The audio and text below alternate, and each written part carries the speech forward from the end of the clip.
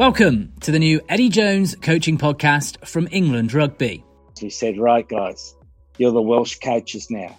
First team meeting we had, you're the Welsh coaches. How are you going to beat England? In this new pod, the England head coach Eddie Jones and RFU Director of Performance Conor O'Shea will be talking about coaching methods and techniques used in Test rugby. The leader of our defence is Owen, and Owen's quite a vociferous, quite an aggressive, quite an assertive guy, and they've got a fantastic balance together to coach defence.